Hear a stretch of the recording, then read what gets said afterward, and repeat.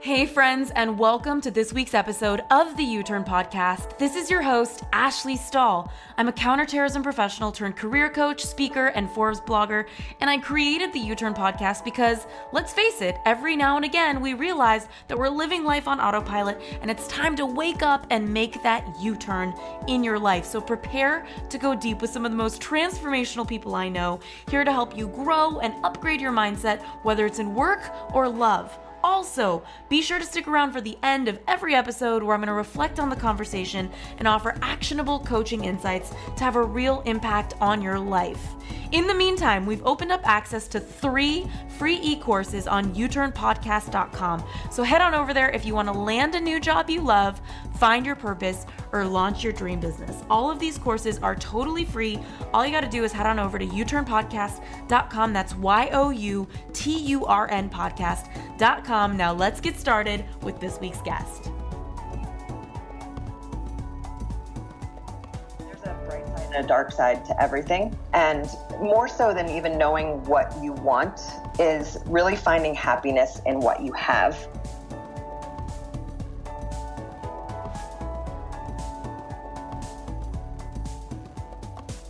Hey everybody, it's Ash here, and I have Amanda Steinberg, serial entrepreneur, founder of The Daily Worth, financial expert, and we are going to leave no stone unturned. Today we want to talk about how to figure out what you really want, and more importantly, how to get it, how to actually create it in your life. So before we go even deeper, Amanda, thank you so much for making the time to be here with me. Oh, I am so happy to be here. Can't wait to get started. Yeah, right before we started recording, I was like, are you ready to fucking rage? It's 8:30 in the morning and we are getting down. You know, one thing you said to me before we started recording was you said, I've always kind of known what I wanted. And that really sat with me. I was like, why do you think that is, that you came into this world, into this body, so much clearer than I think so many of us? What do you think it is about you? Well, you know, I was raised by a single mom who was always raised herself to be the perfect wife. And when she and my dad separated, I was only 2 years old. I witnessed her go through a very dark period in her life where everything she thought she was supposed to be, she couldn't live out.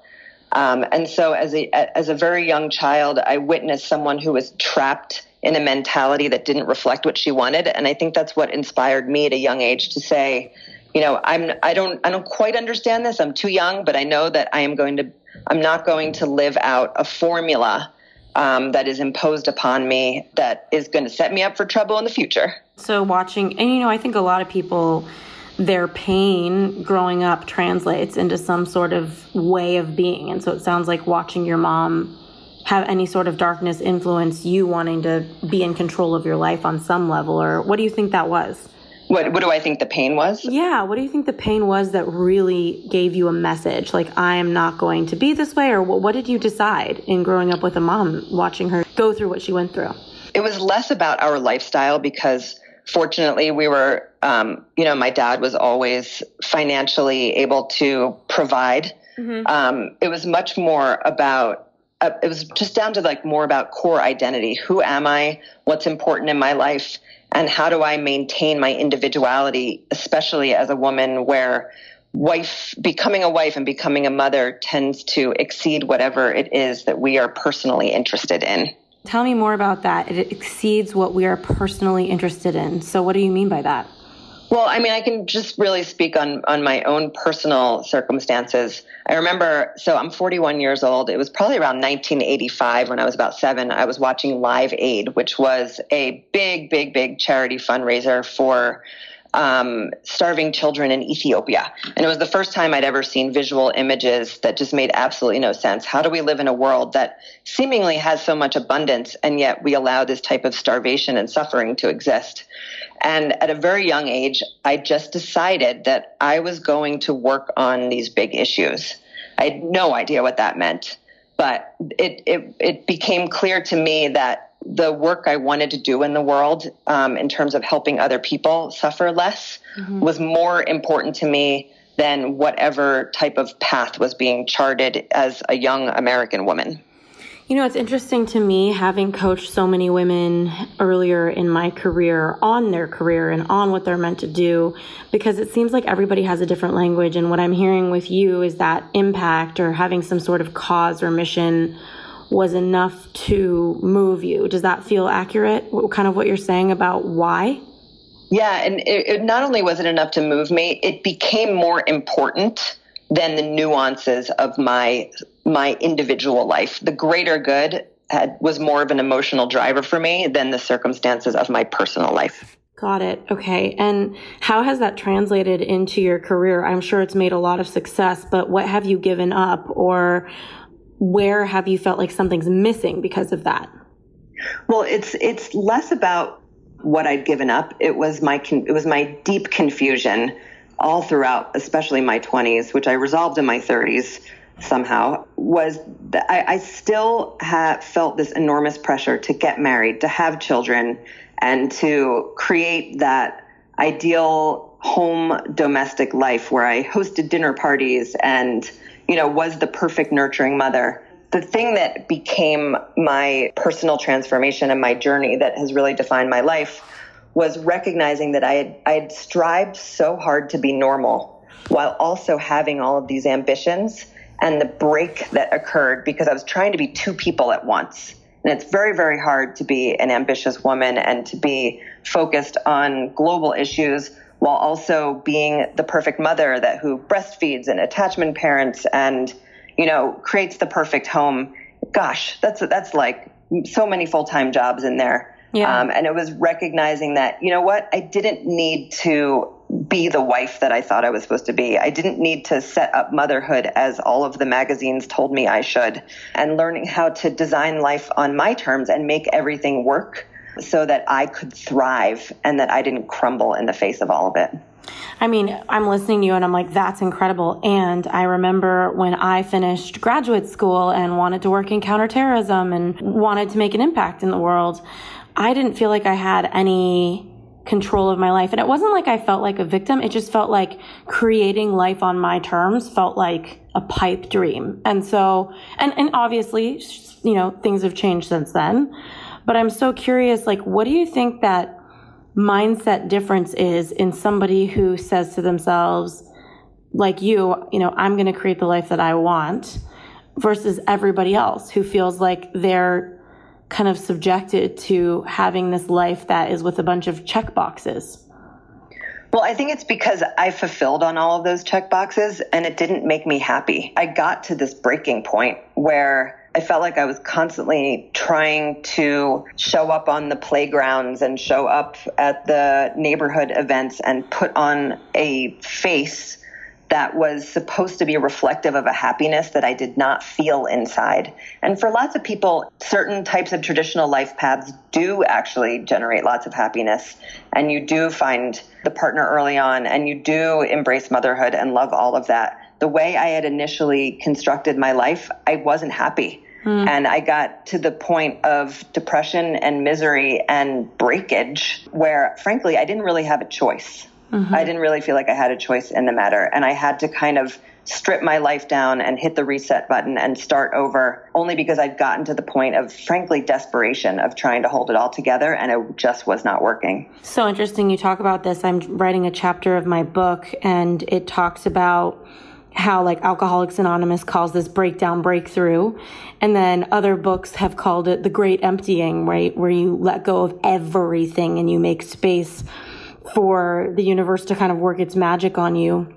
I'm curious, because I think a lot of people listening right now, they're probably thinking, yeah, like, I'm not really into my life. If somebody's really honest with themselves as they're listening, they're probably driving to work right now thinking, like, I don't really know about this job and I don't really know about my partner. And so I'm writing right now about, like, the question, how did we get here? And I know that we can give a lot of bullet points of, like, well, everybody told us to do this and we didn't question it. But I mean, really, how do you think we get so disconnected where we get to that moment of misery?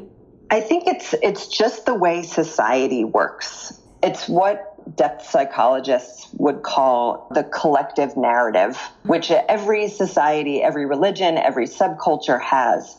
It's a story that we all tell ourselves that creates the unity that allows us to live in civilization together. It's a collection of agreements about, what's right and wrong. For example, we all believe that, consensual sex is right and rape is wrong, obviously. I don't think anyone can really debate you on that one. But then there's ones that are far more nuanced, which is, I'll give you a controversial one that, sick children need their mother more than their father. This is an interesting one to unpack where, for working women who have children, that's a lot of pressure where it's always on the woman to take care of the sick children and make sacrifices in her career versus the husband or the father, because we have that cultural belief that mothering energy is more powerful for children than fathering energy. And there's so many examples of this that we all accept as truths that aren't necessarily true. They might be true. They also might not be true, but that put an enormous amount of pressure on women to construct our lives in a certain way that end up being more than any woman can handle. And I actually wrote down what you said before we started recording. You said, we're sold a story about what happiness looks like, and a lot of that is in following a formula. And the problem with these check boxes is it forces us to live lives that don't sync up with who we really are. You said the secret to happiness for women is to having the courage to break through those formulas. You were like channeling. I was in church before we started recording with you, Amanda. You were channeling such good information, and I'm so curious, what do you think it is that gives somebody the courage to, number one, see that they're following a formula, and number two, because sometimes we think we're chartering our own path, but really we're following a formula. So I'm curious, what do you think it takes, or how does somebody step into even taking a look at the formula they're following that might not be working for them, and to starting to even consider the process of really stepping into the courage to break through it? The first is to question the things that we believe are true. For example, that marriage creates happiness and a level of security. I have been married. I've also been divorced. I'm also in an amazing relationship, but we are not married and we don't live together. And so I think that's not just about the practicalities of your life and how you set up your life. It's really about being able to look at your core identity and the decisions that you've made about what you believe is going to make you happy, and being willing to not necessarily say that they aren't true, simply being able to ask the question, is that true? Do you understand the nuance of what I'm saying there? Yeah, and a good book, I think, for anybody who's interested in this. Have you read Byron Katie's Loving What Is? I absolutely have, yeah. Yeah, I was like, this is straight up. What I learned, I think, a lot with her as well is really questioning. But it's interesting because as you were talking, I was questioning. I was taking a look at what formula I'm following. And it's kind of slippery, Amanda, because it's almost like we don't know what we don't know. I think that I want to get married and have kids. When I was a kid in preschool, and I've said this before at my graduation ceremony, we were 6 years old. They all put us up at the mic and said, tell us what you want to be when you grow up. And, all the parents kind of got a little kick out of their kid stepping up there. And I stood up and said, I want to be a mom and a writer. And right now I'm writing my first book deal, and I genuinely feel like I really want to be a mom, but I don't really know what that actually feels like until I do it. And I think that's the slippery slope a lot of us get stuck in, is we follow a formula that sounds good. So I guess I'm curious, how do you question things? Because to me, I'm like, well, is it true? Do I really want to get married? And do I really think that's going to make me happy? I think it would. I love partnership. I love connection, but I don't know. So kind of what do we do for everybody listening who's I think I'm happy with my plan? How do you really question it? I think you have an inherent knowing. For me, I always knew that I wanted to be a mother, but I never needed to be a wife. Probably because I saw such darkness on the divorce side, at a young age. I was exposed to it. I think you know what you gravitate toward, but then you're afraid if you don't do the other things that somehow you're either going to be abnormal, your kids are going to be weird, or you're going to end up old and alone with cats, which is funny because I am now old and living independently with cats, and I love it. And I think the other thing is pay attention to people in your life who have what you think you want. But look closely. There are so many women I know who absolutely love being mothers. And then there's women I know who feel completely crushed under the pressure of it. and really had no idea how hard it was going to be a mother. And, I think that just goes along with everything, is that there's a bright side and a dark side to everything. And more so than even knowing what you want is really finding happiness in what you have. Easier said than done. But for any of you who are single and really wishing that you were in a relationship, or who don't have children and want children, I'm really harping on these. This can be, or who want to be an entrepreneur and are in a job, or maybe you want to live in another country and you live in this country. There's so many examples where it's simply just starting to go, why is it that I want something that's different from what I have right now? And why is it that I'm placing value and potential satisfaction when plenty of people do those things and don't actually obtain that satisfaction? Yeah, and the reason is because everybody's so different that they're going towards the same goal, but everybody's going to hold that result differently. And I love also just kind of thinking about this idea of seeing life as an experiment. So after I studied war, I got a master's in spiritual psychology, probably a causal relationship. One of the things that I took away from it was that life is an experiment, and that if you see it as an experiment and you don't have to see anything as these big commitments because I think a lot of people relate to commitment in such a heavy way. Whereas to me, I'm really in touch with the fact that life is always changing. Things are always moving. You love somebody until you don't. You're in a career that you like until you don't, things just move. And I know that comes from Byron Katie's book, I Love You Until I Don't. I want to be here until I don't. And one of the things that I've done recently, not on purpose, but I've just found, is that kind of in alignment with what we're saying, if you take a look at the formula that you think you want to follow, or the life plan you think you want to have, one amazing experiment that I recommend, and I would love to hear if you've done this, Amanda, is I've started to just purposefully surround myself with people who are living out the dreams that I think I have.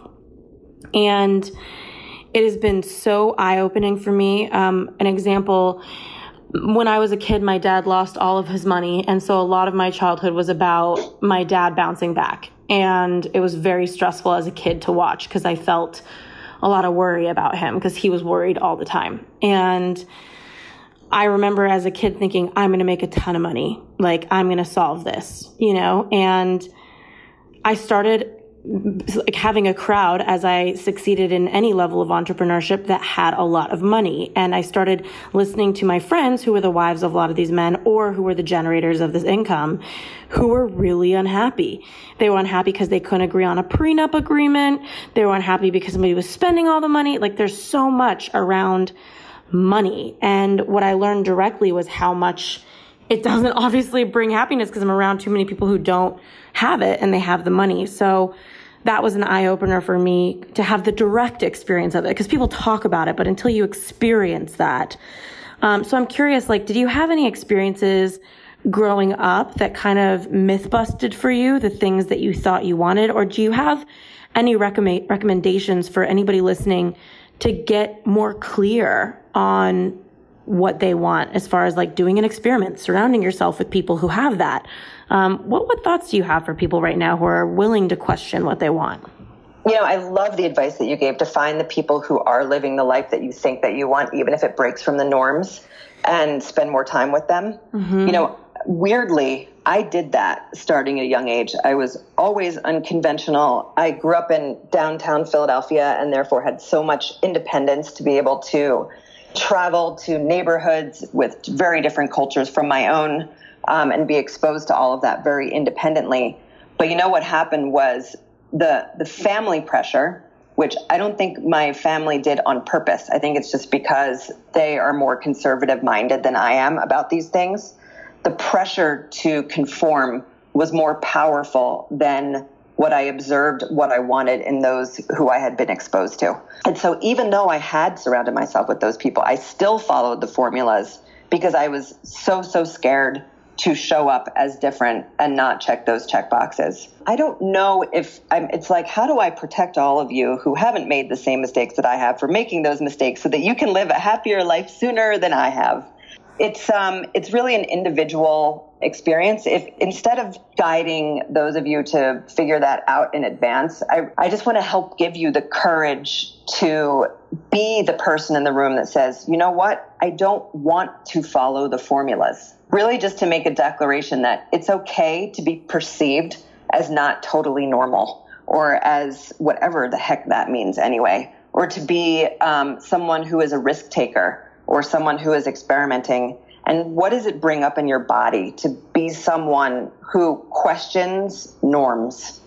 Is that something that you are comfortable with? And if so, how do you begin in conversation? Even if your life doesn't actually reflect what it is, just being able to converse about what that looks like. For so many women I know, it's about hitting age 40 right now and not yet having children. And what I so want to liberate them from is seeing, for some, having children will bring them a level of satisfaction and happiness. But for others, it's because they are chasing an idea of a feeling that they could actually bring about another way, where if it doesn't happen in the way they want to, will also be okay. You have not failed and you will not be unhappy as a result of it. I'd much rather just liberate you from the ideas of needing to follow normalcy. That's incredible. And I also think, just listening to you, I'm questioning it. And I know Eckhart Tolle would say how there's nothing stronger than somebody's desire to self-identify. I get that because it's so scary. Not everybody's like you, Amanda, where you can totally be waving some level of what feels like a freak flag and you're going to be receptive because you question norms. Most people aren't questioning norms. So I think there's like an extraordinary vulnerability and sense of not belonging sometimes when we question norms. And so for me, even right now, I'm like, okay, all of the work I'm doing in my life, and by the way, I've been really questioning my norms, so I've been shifting, is to be a mother and to get married. And it affects everything, because I think anybody listening right now, think about the formula that you want to follow, the goals you want to reach. It really affects what you do today, and the decisions you make. So for example, the fact that I want to find the right partner, I'm pretty like Judge Judy when it comes to dating, I'll sit down and it's kind of like they'll say something and I'll be like, this isn't going to work. And it takes me out of the experience of that human being because I've already gotten clear that they don't line up with my goals. It's not like I'm super transactional. Obviously, there's warmth, there's conversation, but then there's clarity. Or being a mom, that's been my biggest goal since I was a little kid. And to think of who I am without those goals, it feels really scary for me personally because I'm like, oh my God, I'm just here. Without those goals, I'm just a person sitting here. I don't have an identity. Who am I? It's almost like you lose your identity. And there's nothing worse than feeling like you lose your identity, because if you don't know who you are, I'm sure that's a big cause of depression. Yeah. And I think feeling a sense of existential crisis, There you go. Yeah. Yeah. And what's been really interesting in this process for me? I've had a lot of different mentors. One was super blunt, where if you can't hold, she's just going to offend you. But totally. I really was totally down for her. And she basically gave me permission to admit that what I really value, at least in my heart and in my mind, and maybe I don't know myself well enough to really own this, but I think I do, is wanting to be a mom, wanting to have a connection with a kid, wanting to raise them and nurture them. And what I've learned is that a lot of people have seen me, especially building an audience as a career woman, coaching other women in their careers. And yes, I have facilitation skills. I've done the work. I've done a lot of personal development. I continue to, work in progress for the rest of my life. And I'm realizing more than ever how much I don't want work to lead at all for me, how much I don't feel like I need to make a massive impact. And then the judgment I feel on myself, because I hear you, Amanda, and you felt this cause. You saw these pictures of kids in Ethiopia and you were like, wow, I want to make an impact and this is bigger than me. For me, I think when I hear you say that, that links to your core values, which I think anybody listening, we all have our own unique set of core values. So my number one core value is connection. It's not impact. And if I've ever made an impact, it's because I've been seeking connection. So whether that's in the books that I write, the news, the emails that I write, this podcast, I'm just looking to connect. And if other people see it as me making an impact, that's amazing, but it doesn't really move the needle for me. And it's been kind of a painful experience in my circle of friends, even though they're really supportive. One of the conversations we had at dinner the other night, and a lot of them have huge platforms, and they're talking about how they want their husband or their boyfriend to be willing to take a step back in their careers so that they can take a step forward in theirs. And it felt really lonely to sit there, and I connect with these women so deeply on so many levels, even in business. But it felt really dark and lonely for me to look at all of them and be like, guys, I want to tell you something that you're not going to see coming. And they all looked at me and I was like, I don't really care if I have a big career. And for me to question that norm with myself, because I tied, and the only reason I was able to question it is because I stopped tying my worthiness to my career success. As long as my worthiness and career success were tied, I would never even have been able to see how much I don't even crave career success. It's been such an interesting experience, not with everybody else, but with myself. I have some advice, some points I want to launch into about this. Yes, which please. is, I think this changes for us every 5 to 10 years of our lives. You may feel that right now because I hear you yearning for motherhood, which, I love being a mother, but I did not for the first 5 years of my children's lives. I found the baby stage to be impossible. And it wasn't until they got older that I really, really started to love motherhood. And I appreciate and respect that. And my ambition level has changed as a result as well because of the connection I'm forming with my children who are about 10 now. And I think it's not like we have to set ourselves on a course and follow that course our whole lives. We want the freedom to be able to change based on our changing life circumstances. So what I want to talk with you about right now is, how do you set yourself up so that you are able to set those goals, get what you want, and then change your mind and get those new goals, 5 years later, if you completely become a different person, which you're allowed to become. Okay, this is amazing because you're naturally answering my next question was, so what do we do with this? So yes. I know earlier when we spoke, you said honing your writing abilities. Would that be a tool that you would recommend right now? Or what do you have to say for somebody to get started?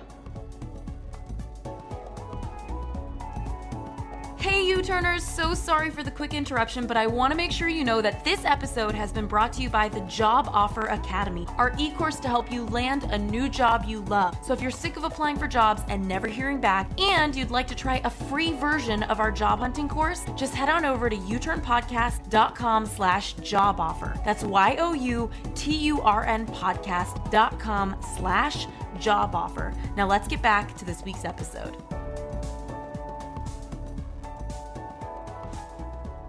Yeah, so what I would love to go into now is just a few of the things that I want all of you to focus on, not so that you can get in your life what you want right now, but so that you can pivot whenever you freaking feel like it. And it's what gives you the control over your life. So let's talk about those things. This is what enables me to be, 1 year the crazy hippie with the massive business, raising venture capital, and then 5 years later, really loving my relationship and being a mother and wanting to make lots of money, but not needing to be a mogul. And then probably, I hope 10 years that I go into politics and that I run for political office. And gosh, that's going to be a different life experience. So what is it? So what are the things that enabled me to do that? And this is what I'm telling you. So if you haven't focused on these things, focus on these specific skills and it will enable you to be able to have whatever you want in life. Mm. And the first one is to have very clear writing abilities. And what I mean by this is, so much happens because we're able to network and we're able to communicate with people who are able to deliver us to where we want to go. I get emails all day long from folks, and I'm sending emails all day long to folks. And it's really interesting how even for those of us who have college degrees, or maybe for those of us who don't, how many of us aren't taught how to communicate clearly in writing. So I'm just going to put that out there. It's everything from how do you write a subject line to how do you not let emotion and stream of consciousness drive the structure of what it is you're writing to, simple grammar things like your versus your and putting the apostrophe in the right place.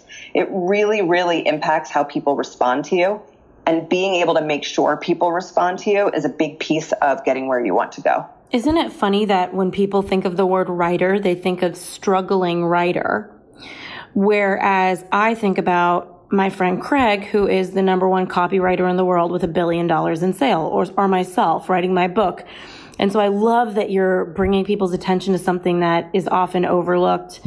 And what about people who are like, I just don't get grammar. Like it's hard for me to buy into that because I so get it. But I also know that some people just like, they don't have that side of their brain working. Like, what do you recommend for them to hone their writing abilities?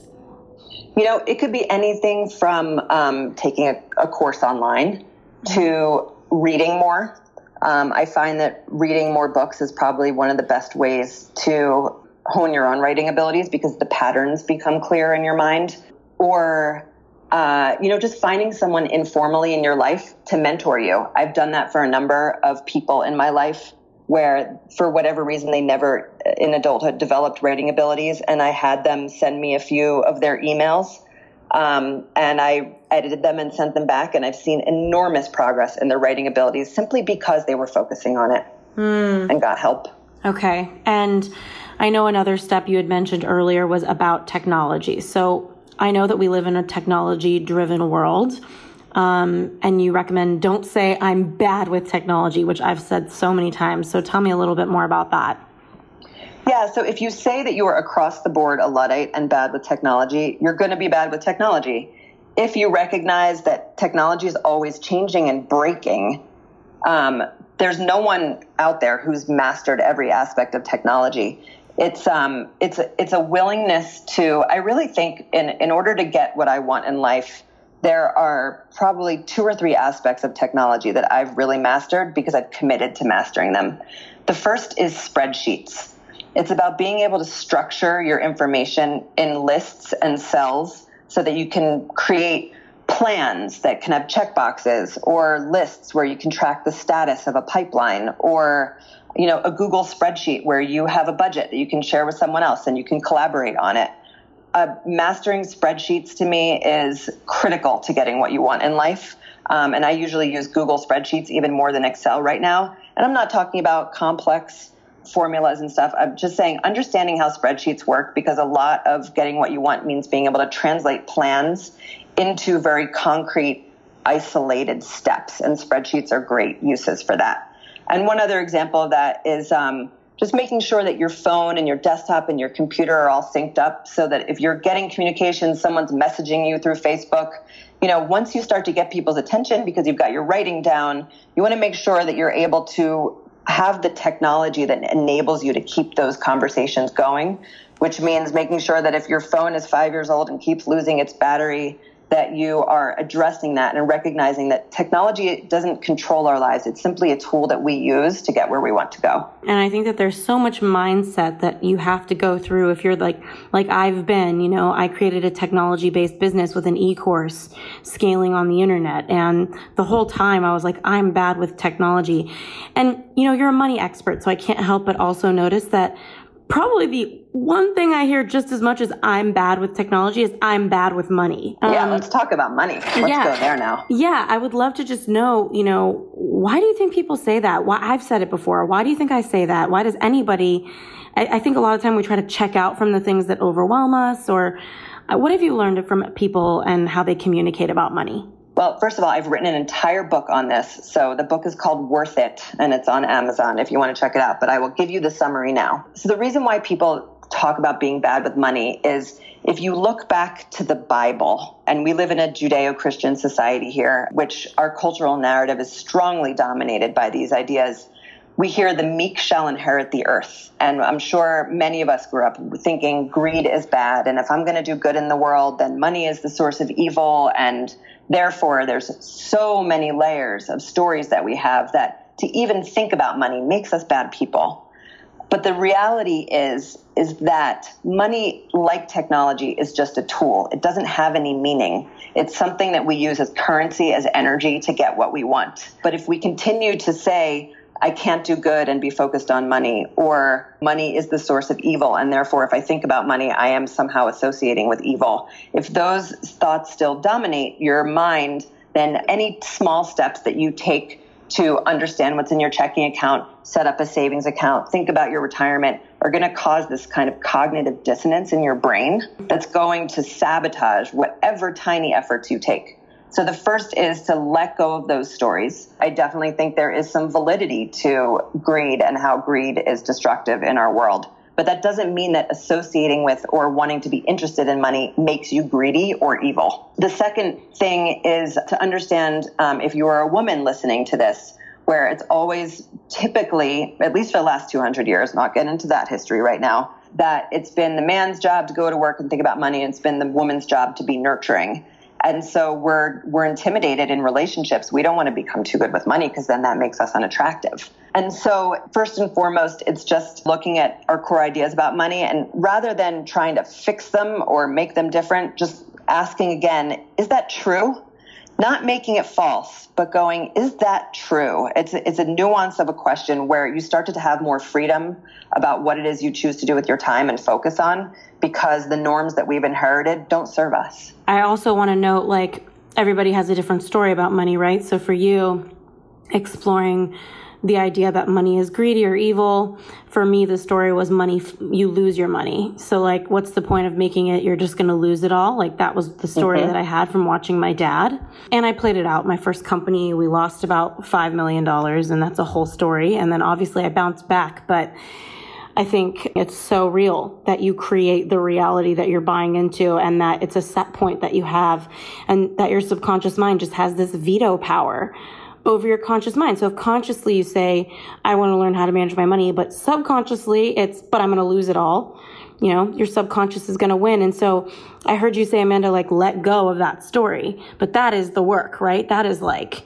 such a deep, it doesn't always have to be, right? But it feels like such a deep dive. Oh, it's so deep. It's again, because you're losing your identity, and it brings you into an existential crisis, because you're like, well, if I don't have those beliefs, who am I? Yeah. But there's a freedom in being able to reconstruct those stories so that they serve you without feeling like you're going against your core values. I'm just so curious if you have any steps for anybody listening who wants to shift their belief system that they're bad at technology or they're bad at money. Like, what is your personal approach when you notice yourself saying something that is keeping you stuck?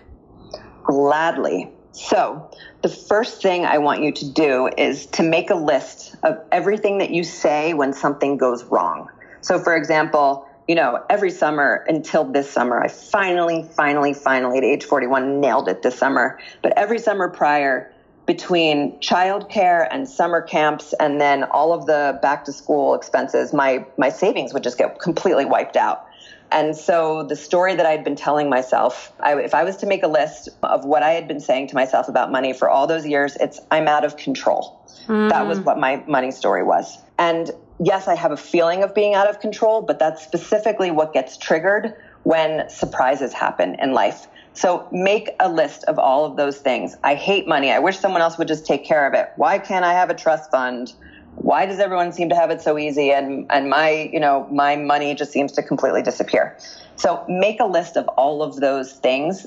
For you, for all of us, it may be different. It might be, I'm a spender, not a saver, or my freedom is too important to me, way more important than money, which could be true. Like, not everyone cares about money. Money is not a means to an end. It's really just an enabler of the life that you want. So make a really long list. And when you look at that list, figure out the one that makes you the most uncomfortable and circle it. For me, it was I'm out of control. That's my biggest fear in life, is that I'm out of control. And then some of the things that I've been talking about on this podcast, I'm going to bring back into this exercise, because this is what I do with women all day long, especially around money, is don't necessarily let go of that story, because that story is always going to be with you. It's pretty written into your brain at this point, and it's going to surface. But if you can ask yourself, is that true? If I ask myself, am I really out of control? No, I'm not actually out of control. The truth of the matter is that the American financial system is incredibly broken right now. Wealth inequality is as big as it was in the 1920s, right before the Depression. I think it's something like 10% of the United States population owns somewhere between 70 and 80% of the wealth. Wow. So pretty much everyone is struggling, and we all feel like it's out of control because no one ever taught us. So then what's important is coming up with a new story.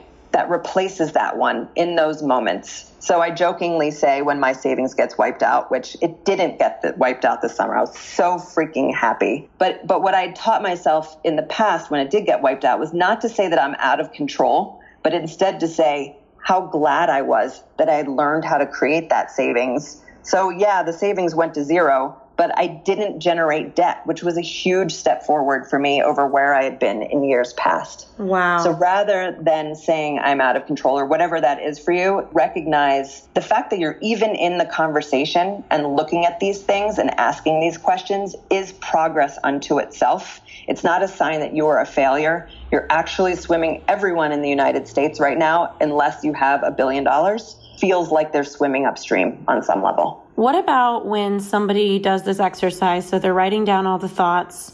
You said circle the one that makes you the most uncomfortable. I'm guessing what you also meant is like the one that hurts the most. But what if, because I know a lot of people will get stuck here, they read the one that makes them the most uncomfortable or in pain or feels the most heartbreaking on a visceral level, and they believe it, because it's like they can say, because I mean, a part of them really does believe it, of course, but when they go into your step and say, well, is that really true?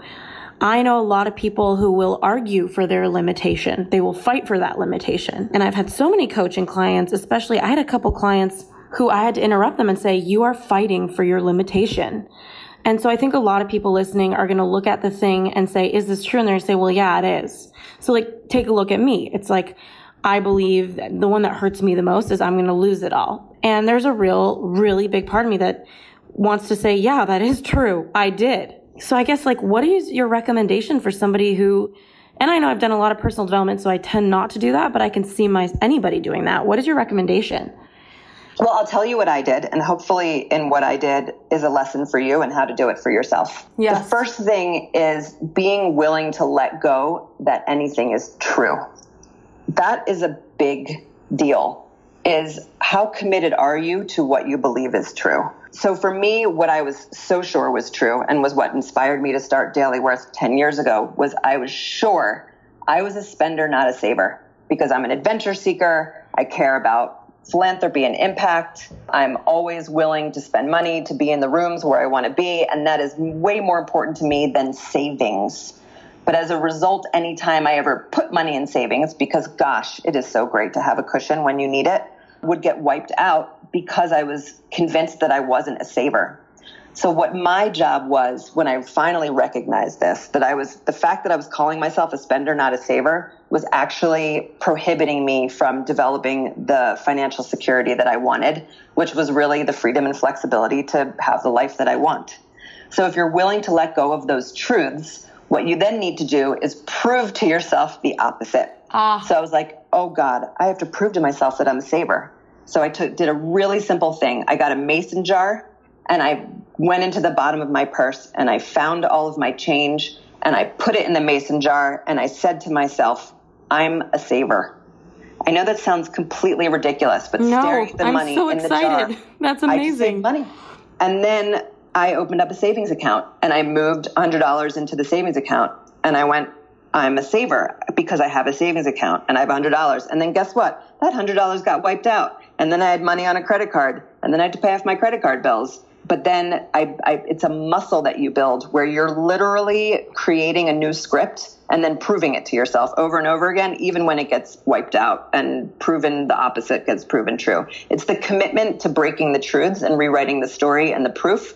More so, it's just really being open to the idea that you can rewire your own brain by creating simple steps to prove the opposite of what you believe. It's so funny because as I was listening to you, I was really inspired and I was like, I'm going to get a silver piggy bank thing. But then I was thinking, I just got back from Amsterdam a few days ago because I live in Paris parts of the year. And as I heard you talking, I was like, ugh, but then I don't get to go to Amsterdam. Like I'm too busy saving. So I think a lot of people, when they want to rewrite their story, they feel the discomfort or the loss, the loss of what came with their old story. What comes with my story of I'm going to lose it all is a mentality like, fuck it, I'm going to lose it all. Might as well go on that trip. It's all going to fall apart anyway at some point. So there's a payoff. And so I'm curious, as somebody is rewriting it, they're doing the thing they said they're going to do, which I know self-esteem comes from your willingness to keep promises and commitments with yourself, so that new habit is going to build self-esteem as well. But what do you have to say about that little gremlin that comes in? Because mine came in as I heard you talking to kind of manage that continued pattern. You're going to take that Paris trip. So I'm actually just going to get really practical about money right now and tell you how to handle that financial situation. So if you don't have the money, or you're concerned about using your savings and you want to use credit in order to enable that, what's important isn't that you always deny yourself all of those things that you want. It's that you learn how to use credit without disrupting your savings. So here is like the radical thing that I teach that I know works because I've seen it work over and over again. There is a cost to credit. Let's say your credit card costs you 25% interest or 18% interest, and you're about to put something on that because that is more important to you than being a saver, which really just means having money there when you need it, when you have a surprise. Mm-hmm. Like suddenly you decide you want to get married or you want to move or whatever that is. Remember, this is all going back to creating the life that you want, even if it's abnormal. Part of that is having savings, even if you think having savings is really hard. So what you do is, here's the tactical side. And if you guys want to get out a pen and paper, this is probably the time to do it. If they haven't already, so many things. If they haven't already. Yeah. You can use credit. Just do what you can to use zero interest credit. So let's say you're putting $2,000 on a credit card. Open up a credit card that allows you to not have to pay interest on that.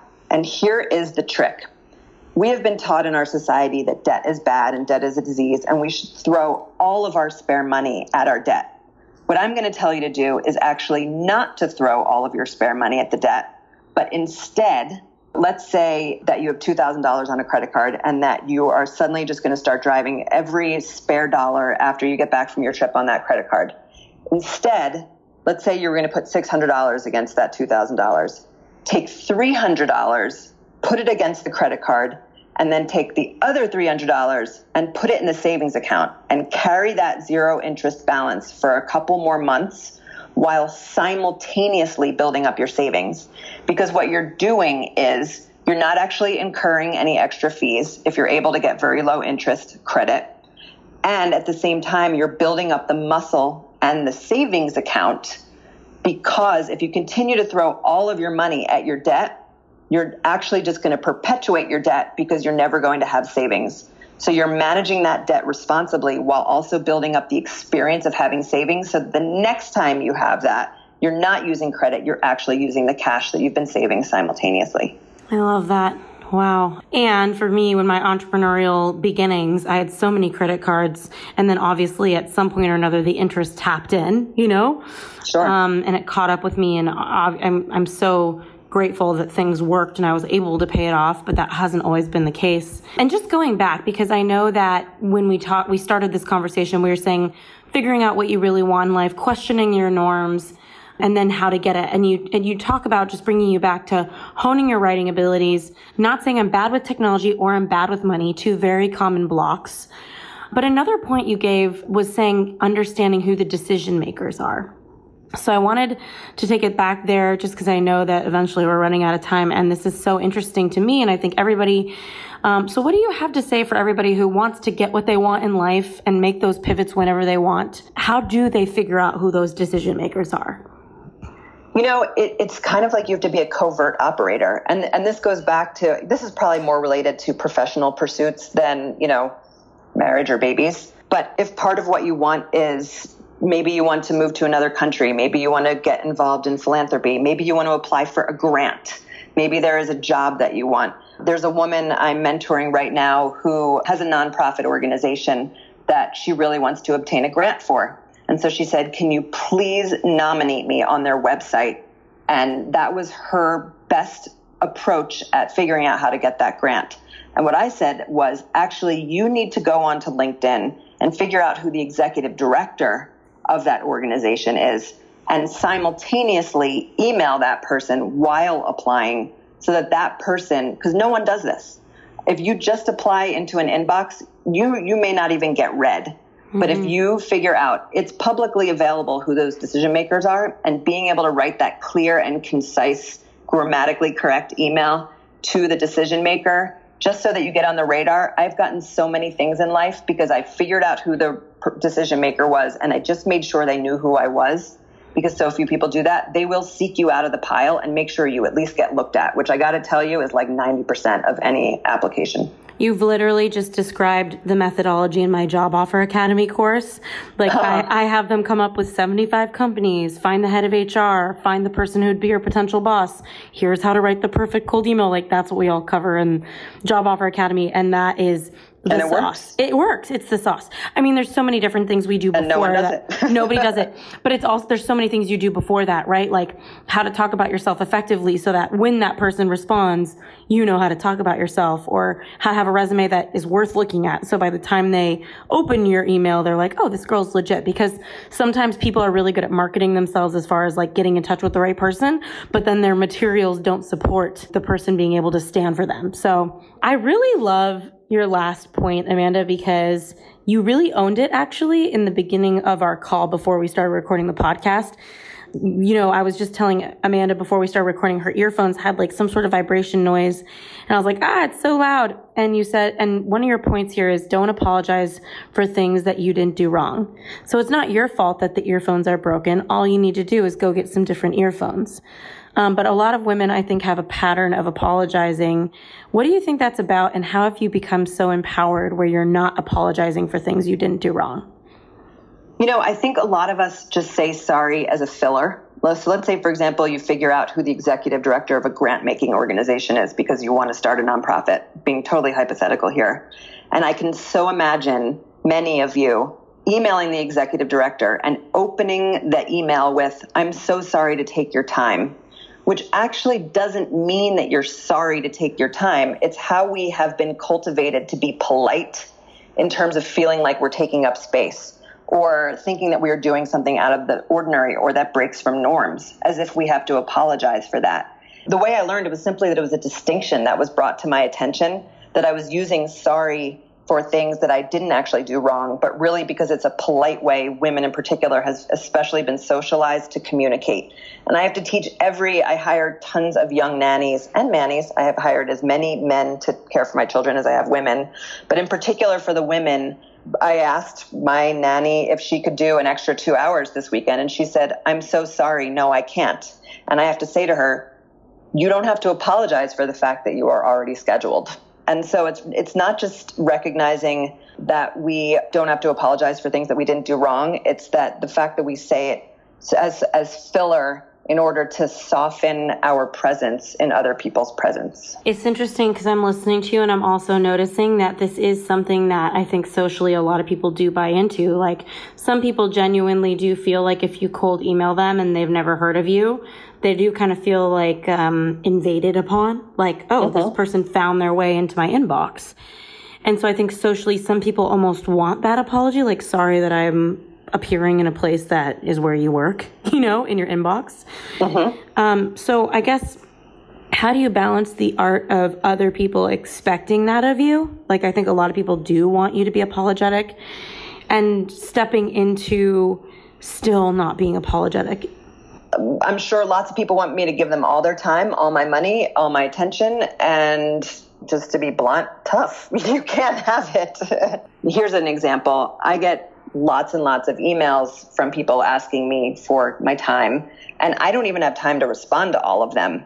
And then they get offended that I didn't even respond to them. And I don't feel apologetic because I never had an obligation to respond to them in the first place. So just because someone expects something of you doesn't mean you actually owe them that. You know what? They might not like you so much. But seriously, are you going to spend your entire life draining your attention and your energy just to protect people from not liking you because they expect something from you that you never owed them in the first place? And I think that comes down to your beliefs and being able to forgive yourself for whatever judgments you're holding on yourself because of that other person's behavior, expectations, whatever have you. So amazing. This has been such a great conversation. I feel like everybody's going to want more of you. So first, I want to know, where's the best place people can find you and learn from you? And secondly, what are your parting words, or is there one piece of advice? You've given so many nuggets here that if anybody forgets everything we just talked about, if there's one thing they could remember, what would it be? So if you would like to find more of me, my name is Amanda Steinberg, and you can find me on Twitter. You can find me on Facebook. You can Google me, Instagram, and I'm really, really active on social media. So don't be shy and do not apologize for taking up space. And also, please don't be offended if I don't respond. But by all means, I very much welcome you into my space. And then the one thing for you to take away from this is that money is not greed. Money is not evil. You are not bad and wrong for thinking about it. Instead of throwing all of your money at your debt, just make sure that whatever money you are putting towards things that you owe other people, you are also taking a percentage of that and putting that into your own savings account, because there's nothing like a fat savings account to help you make changes in your life and get what you want. Beautiful. Thank you so much for such a great interview. I'm so excited for everybody to listen.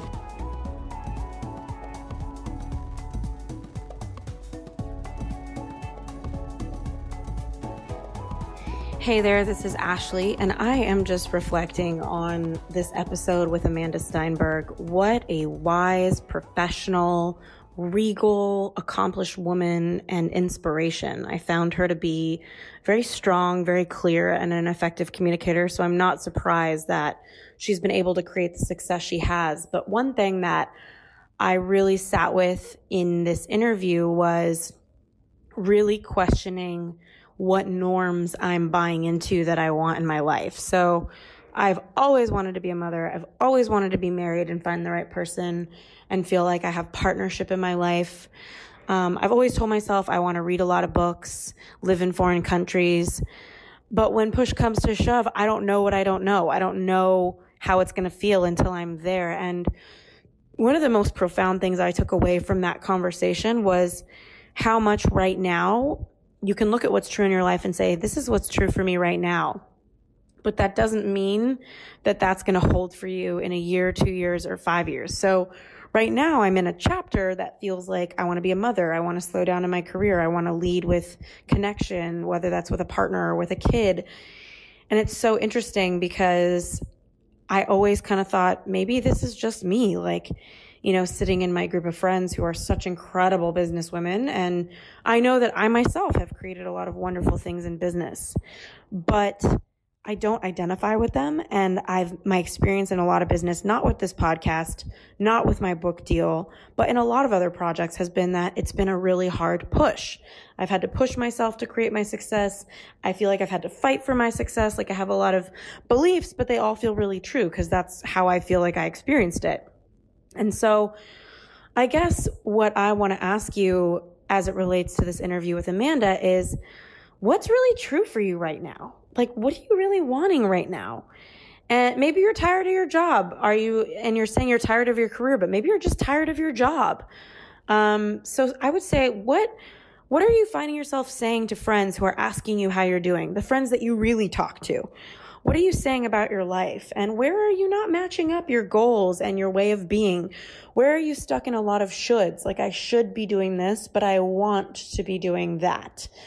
Far too often, I think we get caught up in the shoulds that we don't even ask ourselves what we really want. And I think it's so powerful in order to get there that you question everything. So my exercise to you is to write down on a piece of paper, what do you say that you want? What is it that you think you want in your life? And it could be anything. It could be a word like freedom. It could be a goal like finding the right partner. It could be having kids. What are you saying that you want? And I would then ask yourself, how do you know that that's what you want? Are you sure that that's what you want? And if you're not sure, I recommend hanging out with people that have those things. And that's kind of what we talked about on this episode a little bit. And that's what I've done. And it's totally changed my life. I have so many friends who are now married, and I'm starting to make jokes that they're all having kids. And at 31, I'm going to be like the crazy aunt, which is literally becoming true. Like I am the crazy aunt to a lot of their kids. And I'm noticing that a lot of my friends are not happily married, and I'm noticing how much that doesn't work for me and how much I'm going to commit to my happiness and to what feels good. And a lot of the time, I think what gets us stuck is that we're following what we think. We're following what we think is going to give us results. And that doesn't always have to do with what feels good. It's what we think is going to feel good. And what I've found is that the most powerful transformation for my own career and life has been following what feels good right now, not what I think is going to feel good. So, sometimes what feels good is writing a book in my career. So I'll start following that, and I'll start to get incredible results because I'm following something that my soul, my body, my heart, my mind, all of it is in alignment with. And I found that sometimes goals are just what interrupts you when you're in your flow. And sometimes these plans we tell ourselves we want isn't actually what we want. And one story I have for this is that one of my closest friends married a billionaire, and he's a really nice guy, but they're a bit disconnected in their marriage. And I house sat for them. And I mean, they have a staff and different people that can take care of their house, but I'd offered to take care of their dog. And I was in this big house for like 2 weeks. And one thing that I learned that I never would have thought about is how much I don't want a really, really big house ever. And that was mind-blowing for me because growing up with my dad losing all of his money, I used to go into people's huge houses and think like, oh, this is the dream. They're living the dream. What luxury, what beauty that they surround themselves in. And for me to be in one of these houses, if not even bigger, house sitting for my friend, and I spent the week or 2 weeks in it and was like, this is too big for me. Like, I don't want something this big. I hear echoes at night. I'm scared somebody's in the house. There's too many staff needed to fix this and operate that and make sure this thing works. And I realized I don't want a house that's much bigger than, 3 or 4 bedrooms, depending on how big my family is. That was a huge awareness for me, and it really shifted the pressure I put on myself financially for the goals that I want, because then I was with the question of, okay, well, then what's true? What do I actually want? And I started to really look at other people's homes and think, oh, I think I want a small house. And I had no idea until I surrounded myself in the reality of somebody else who had something that I thought was really amazing. So ask yourself, do you want to be a mom right now? Like, start hanging out with your friends who are moms. Start watching their reality. Do you want to be a mom? Another question to ask yourself, do I want to get married? Maybe you're with the wrong person and you know that deep down and you don't want to listen to it because it feels really inconvenient to rip the Band-Aid, not know who you are, and step away from that relationship. Your life is not what's happening to you. It's what you feel from what's happening to you. Your goals are not what you achieve. It's the feeling you get when you achieve them. We're all chasing a feeling. We're not chasing a goal. We're chasing goals that we think are going to give us a certain feeling. So my recommendation to you, other than to get a piggy bank and start saving, because that is what I'm going to do per Amanda's request, YOLO, but be practical, is to, that's what people always tell me, because I'm like, YOLO, I'm going to Paris. They're like, be practical. I'm like, okay, YOLO, but being practical. But my recommendation to you is to really write down what you think you want and star something that when you really, really, really look at it and you're radically honest with yourself, you don't even know what that reality would feel like. And start surrounding yourself with people in that reality and start honing your vision for what you really want, because the brain does well with clarity and the universe makes way for it. But a lot of the times we're following a formula, we're checking check boxes, and we don't even have the courage to question it. And so if there's anything you get from this episode, it's to question everything. It's to question everything about what you think you want, what you think you know you want, and to put yourself in a situation to viscerally, emotionally, somatically feel if that's actually true for you. All right, this is Ash signing off. I'm going to help some students in my Job Offer Academy course land a new job that they love. And I'm just so honored to be here with you. Thanks so much for listening.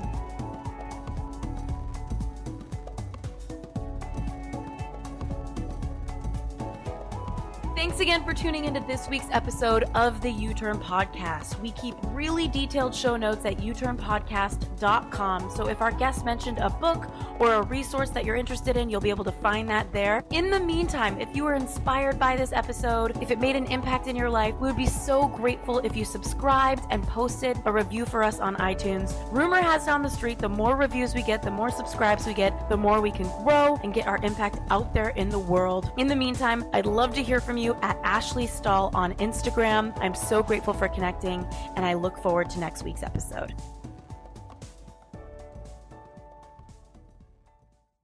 This episode is brought to you by the Yap Media Podcast Network. I'm Hala Taha, CEO of the award-winning digital media empire, Yap Media, and host of Yap Young and Profiting Podcast, a #1 entrepreneurship and self-improvement podcast where you can listen, learn, and profit.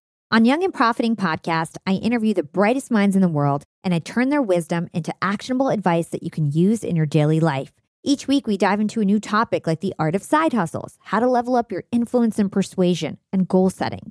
I interview A-list guests on Young and Profiting. I've got the best guests, like the world's #1 negotiation expert, Chris Voss, Shark Damon John, serial entrepreneurs Alex and Layla Hermosi, and even movie stars like Matthew McConaughey.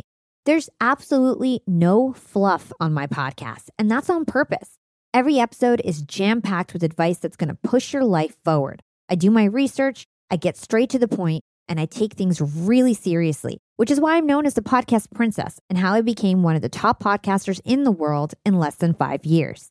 Young and Profiting Podcast is for all ages. Don't let the name fool you. It's an advanced show. As long as you want to learn and level up, you will be forever young. So join Podcast Royalty and subscribe to Young and Profiting Podcast, or YAP, like it's often called by my YAP fam, on Apple, Spotify, CastBox, or wherever you listen to your podcasts.